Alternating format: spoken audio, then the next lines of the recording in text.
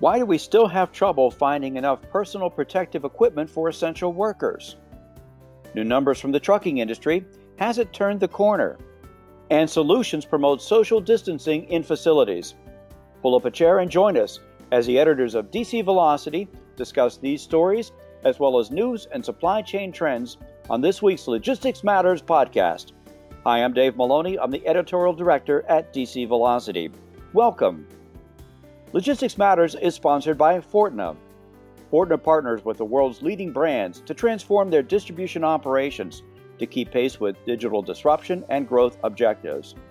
Known worldwide as the distribution experts, Fortna designs and delivers intelligent solutions powered by their proprietary software to optimize fast, accurate, and cost-effective order fulfillment. For more information, visit Fortna.com. As usual, our DC Velocity senior editors Ben Ames and Victoria Kickham will be along to provide their insight into the top stories of this week. But to begin, I'd like to introduce this week's guest. Dr. Tom Goldsby is the co-faculty director for the Global Supply Chains Institute at the University of Tennessee's Haslam College of Business. And he also teaches in the Masters of Science in Supply Chain Management online program. And I might add that he was named as a DC Velocity Rainmaker, the class of 2019. Tom, you've been studying supply chains during the pandemic, and here we are almost 6 months in, and our health supply chain still cannot get adequate supplies of personal protective equipment, such as N95 masks. Why are we still struggling with this problem? Well, David, that's the question we're all asking, and frankly, we're all quite perplexed by it. And like so many other things in supply chain management, it's more complicated than it might appear on the surface. And for one, I think PPE covers a really wide array of items. You mentioned the N95 mask, which is certainly an essential item. But for those, particularly in the healthcare profession, that need these protective measures on the front lines, we're concerned with face shields and goggles, garments of all kinds, including gowns and gloves, in some cases aprons and shoe coverings. And then, of course, there's also the concern for hand sanitizers and disinfectants. And it seems like each one of those items or commodities has its own distinct challenges. But, succinctly, we deal with very complex supply chains that in many cases stretch around the world. And also just the mere fact that we just didn't anticipate needing this volume of supply across any of those items. In supply chain, we often play the beer game at our universities, and that's a classic simulation game where we ask students to respond to a small change in demand, and we see the bullwhip effect ripple upstream in the supply chain. And that's to a large extent what's transpired in our supply chain for these PPEs. It's just that we're talking about not a small 10 or 15% increase. We're talking about several times order of magnitude increases.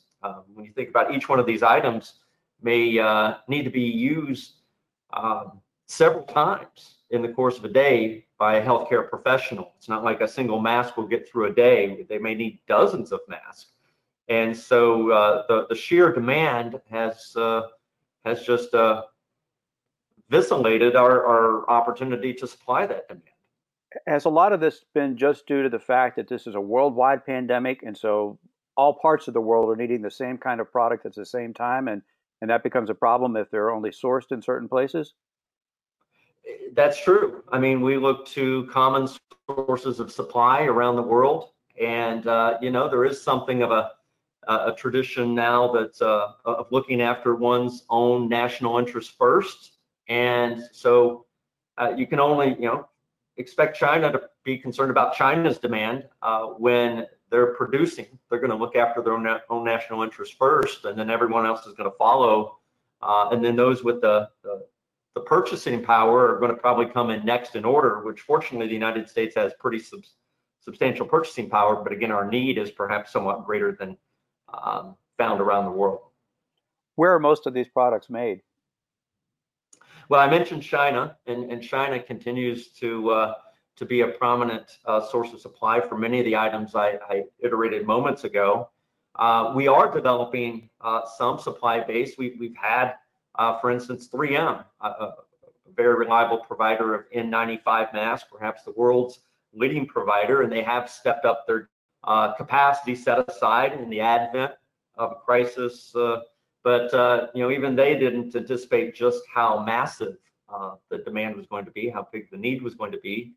And so while we do have some domestic supplies, including some very innovative entrepreneurs that are out there that are turning a once dormant garment industry into providers of cloth face masks, and we've been seeing the 3D hobbyists who are creating face shields, granted in small volume. We continue to rely on China, India, Vietnam for a lot of our supplies. And I've heard that for products like rubber gloves, we're looking to sources like Turkey. Of course, what's also going on in the backdrop of all this is some opportunistic profiteering that's going on, and that we've got a lot of untrustworthy, unreliable suppliers that are popping up, taking orders but not necessarily delivering high quality products. And so that's the larger backdrop. I think we're going to be learning for years to come of some of the scandalous activity taking place out there, unfortunately, of folks looking to take advantage of the situation. If we could increase our manufacturing capability domestically, is there still a problem with being able to source the raw materials that are needed for this? Well, certainly that would be a problem. We source raw materials from around the world, even for fairly simple products, even food products. I think most people would be surprised at realizing how disparate the sources of food ingredients are. So, as we look at anything that's at all complex in its composition, we're going to tend to rely on more and disparate sources of supply. Also, with regard to just simply scaling up those operations, I think we need to keep in mind that these are highly capital intensive operations. You can't just snap your fingers. And once you do build that capacity, you really hope that the demand continues, because you have a pretty long tail in paying off the investments of the kind we're talking about.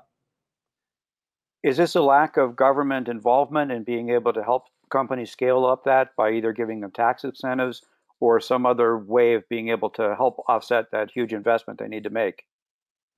Well, that'd be one way to go about it. And then, it is a question of whether or not we could continue to be globally competitive beyond the crisis. And, as I talk to strategic decision makers, there are decisions that you might take in the short term that may not make sense, frankly, in the long term. And I know a lot of people have been picking on lean thinking. And David, I got to tell you, I'm a big advocate of lean thinking. And I think if you embrace the fact that lean thinking encourages us to devise robust processes and not just simply to streamline our inventories down to the bare essentials, I think there's a lot of promise in lean thinking. But with regard to the inventories, I don't know of a lot of companies that want to invest in the working capital it would take to meet the needs either, beyond the crisis. I think, we're all interested in having those supplies here now, but, eventually we will go on the far side of this, hopefully sooner rather than later. The question is, do you want to be sitting on fixed assets or huge stockpiles of inventory when the need is not there? Someone perhaps needs to fund it, and it might be federal or state governments that need to step up. Are there any other alternatives or other alternative sources for finding these kinds of goods? Well, I indicated that there are the opportunistic players out there, but I am taking heart in the entrepreneurial activity of those who are genuinely interested in stepping up to meet the need of the time. Unfortunately, when there is a crisis, there are going to be probably just as many people looking to take advantage of it as there are to step up and help. You see the good and bad in people in such times. But looking at the good, it's been really great to see small startups. And as I understand, the number of patents that have been issued this year far outpaces the patents we've seen in previous years. And so I interpret that to be certainly, a lot of big companies are innovating, but also I'm heartened to see small and medium-sized enterprise stepping up to meet the needs. So they do need a hand perhaps in getting the momentum to scale up. But I'd like to think that there can be those opportunities. If we continue with our pandemic 6 to 12 months or however long that's going to last, do you anticipate this problem getting any better, or are things pretty much going to be the way they are now with the current supply available? Well, just as we are experiencing the second peak of the first wave, technically, I think is where we are, and hopefully that peak is going to subside here any day now. We were afforded a little bit of an opportunity to catch our breath in between the peaks. So if you looked at the March-April timeframe, we were peaking, and then things subsided a bit into May and June. And I hope that perhaps we can catch our breath and allow the supply to catch up to the demand. It means maybe stockpiling inventories in anticipation of the next peak, maybe that second wave that we've been told to anticipate. Maybe it's also building that capacity we need that can step up. But I also like to think that we are going to gain in agility such that we can accommodate peaks or even downsize as needed on the far side of peaks that allows us to flex and be competitive in meeting the current crisis, but also in ways that help us to meet ongoing market demands, whatever they might look like. Is there anything the supply chain companies can do to help alleviate some of the stress that we're finding right now in getting the proper PPE that we need? Well, I think bringing the expertise forward is essential. And, just speaking of the logistics service industry, we're blessed to have a lot of innovative thinkers and can-do attitude out there that can help to step up to meet the need. And, I would hope that, federal and state authorities, as well as right down to things like the local food bank, can leverage the capabilities we have. And, as a representative of the university population, we academics have a lot to offer as well. So, the United States is, I think, at the forefront of logistics and supply chain knowledge. And I would hope that we can leverage that, frankly, an advantage that we have to the benefit of the people. Great. Well, hopefully the numbers will subside and that we'll be able to catch up with the supply and the needs that are there. Everybody just needs to start wearing their mask. Amen, David. Thank you very much for your time, Dr. Tom. Good. Thank you very much. Appreciate it. Now let's turn to some of the other supply chain news from the week. Ben, you reported this week on some positive numbers for the trucking industry. Has it begun to turn the corner? It's a great question, Dave. A lot of companies are looking for that to happen because it's been a really tough couple of months during the pandemic shutdowns. But in the past couple weeks, couple months, we've seen various regions around the U.S. begin to reopen their economies. And in reaction to that, shippers and manufacturers and retailers are rushing to rebuild inventory that had shrunk quite small when we were all staying home and nobody was going out anymore. So that meant that freight demand came roaring back in June, in the words of FTR Transportation Intelligence, which is an industry analysis group, that followed the really steep contractions in March and April. And at the same time, trucking capacity, which is the number of drivers and vehicles on the road, had not increased at the same pace. So freight rates have climbed up very quickly just from supply and demand.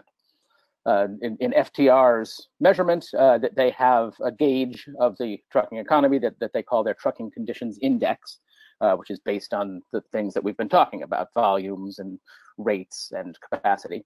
And that reached a level of 11.35 in June, which was its highest level in a decade. We also saw similar numbers from a different firm, which is called DAT Freight and Analytics. And they found that instead of what we usually see as a typical slowdown during the hot summer months, when the trucking industry typically moves less freight than they do when we get into the really busy winter peak, shippers in 2020 instead are using the spot market to resolve those imbalances in the freight networks that we were talking about earlier, as they hurry to restock inventories and fill their warehouses. And DAT has its own kind of index, which also jumped up in June. Do they give any forecast of whether those trends will continue in those future months, especially as we head towards fall and the holiday shopping season? Well, neither of the groups thinks that it can sustain in future months, at least at the pace of the quick rebound that we just saw in July. FTR thinks that rebound will slow down as warehouses fill up again with inventory and as carriers add extra capacity to meet the growing demand. And likewise, DAT said that the market could move in fits and starts because different states are opening at different rates and they're being hit by second waves of the coronavirus at different times. So there's real inconsistency for freight demand in the markets. And finally, both firms agreed that keeping those freight demand numbers high really comes back to depending on Congress and whether Washington, D.C. can agree on a second round of federal stimulus funds. Basically, the two analyst firms are worried that the first stimulus bill basically subsidized the economic rebound that we're seeing now. So the nation's economy, including the trucking sector, won't really be self-sustaining until a coronavirus vaccine becomes available. Well, we'll continue to track those trucking numbers each month, and hopefully we'll have some more positive news to share in the future. Thanks, Ben. Victoria, you reported this week on some social distancing solutions for use in warehouses. Can you explain what they are? Sure. Happy to, Dave. Yeah, material handling companies of all kinds are responding to the need for, as you say, social distancing in warehouses and distribution centers. And they're doing that in a variety of ways. We've reported on, sort of a vast, wide range of things that people are doing. And this week, I spoke to battery technology company EnerSys about the growing demand they're seeing for batteries that power AGVs. That stands for Automated Guided Vehicles. And these are automated vehicles that can move heavy loads throughout a facility without an operator on board. So the company says its AGV-focused business has been growing at a really good clip since about 2014, largely in response to increased demand for warehouse automation, which is a trend we've been watching for quite some time. But much like we've seen in other industry trends, the COVID-19 pandemic has really accelerated that demand. So companies like EnerSys are saying that they're seeing strong orders for AGV-related projects, especially in the last 3 to 4 months, and that they continue to add resources, really people, expertise to meet that demand. AGVs, automated guided vehicles, and similar equipment clearly reduce the amount of labor and human interaction within the workplace. How else do AGVs help, and what is it about the battery technology that makes a difference? Well, yeah, that's exactly right about reducing human interaction. And companies are looking to find ways to deal with two issues, really. Hard to find labor, as many employees remain cautious about returning to work. And as we say, the need to social distance those workers that remain in the facility. So companies say that AGVs help address both those issues for obvious reasons. But as for the batteries, as EnerSys explained to me, AGV projects, they say, require a real solutions approach, meaning that battery makers are often involved with the equipment producers and the end users from the beginning because they need to choose the right power solution that best fits the application, depending on a variety of factors in the warehouse or DC. On top of that, newer battery technologies, are making a difference as well.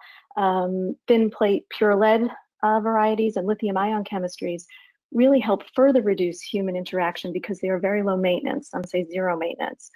They don't require frequent changeouts, watering, or lengthy recharging like traditional lead acid batteries do. So all of this means less human interaction, a less chance of transmitting the coronavirus. So it's a win on many fronts. Have we seen other kinds of solutions as well? Yeah, we've seen a wide variety. I think Ben has reported on, robotics used to disinfect areas and things like that. Another solution we heard about this week, or in the recent weeks, I should say, is from a systems integrator, Vargo Solutions. They introduced a social distancing feature into their continuous order fulfillment execution system, and it's aimed at reducing the number of pickers that are in a pick aisle at the same time. And the interesting thing is that the system's algorithms can be programmed that create a process so that, like I said, only one person is in an aisle at a time, and it keeps them at a minimum of 8 feet apart. The interesting thing about this, they say, is that a lot of times when you try to distance pickers in a warehouse in particular, you slow down the process. But what they've done here is incorporated into the order flow so that the picker that's in the aisle, by him or herself, is picking more orders. So there's one picker in an aisle, and the system will send multiple picks to that employee to maximize their time. So this is a solution that's geared toward large volume warehouses. But again, it's another example of what material handling companies are doing to address this issue. I know we've seen a couple of solutions too that have, in a sense, proximity sensors, whether it be with a scanner Yes. or a wristband or something like that, that also alerts workers when they're getting closer to each other within 6 feet. So hopefully these solutions will further enhance the safety for those essential workers in our warehouses and distribution centers. Thank you. That is the goal. Yes, you're welcome. We encourage listeners to go to dcvelocity.com for more on these and other supply chain stories. Go there to check it all out. Thanks, Ben and Victoria, for sharing highlights of the news this week. Thanks, Dave. Always fun. Yes, you're welcome. Thanks for having us. And again, our thanks to Dr. Tom Goldsby of the University of Tennessee for being with us today. We encourage your feedback on the supply chain PPE topic and our other stories. You can email us at podcast@dcvelocity.com. And a reminder that Logistics Matters is sponsored by Fortna. Fortna partners with the world's top brands to transform distribution operations into competitive advantage. Expertise includes distribution strategy, DC operations, micro-fulfillment, automation, and intelligent software. Distribution solutions designed today for tomorrow's challenges. Learn more about the distribution experts at Fortna.com. We encourage you to subscribe to Logistics Matters on Apple, Google, Spotify, Stitcher, or wherever you get your podcasts. Just search for Logistics Matters to find us. Our new episodes are uploaded each Friday. We'll be back again next week with another edition of Logistics Matters, so be sure to join us. Until then, please stay safe and have a great week.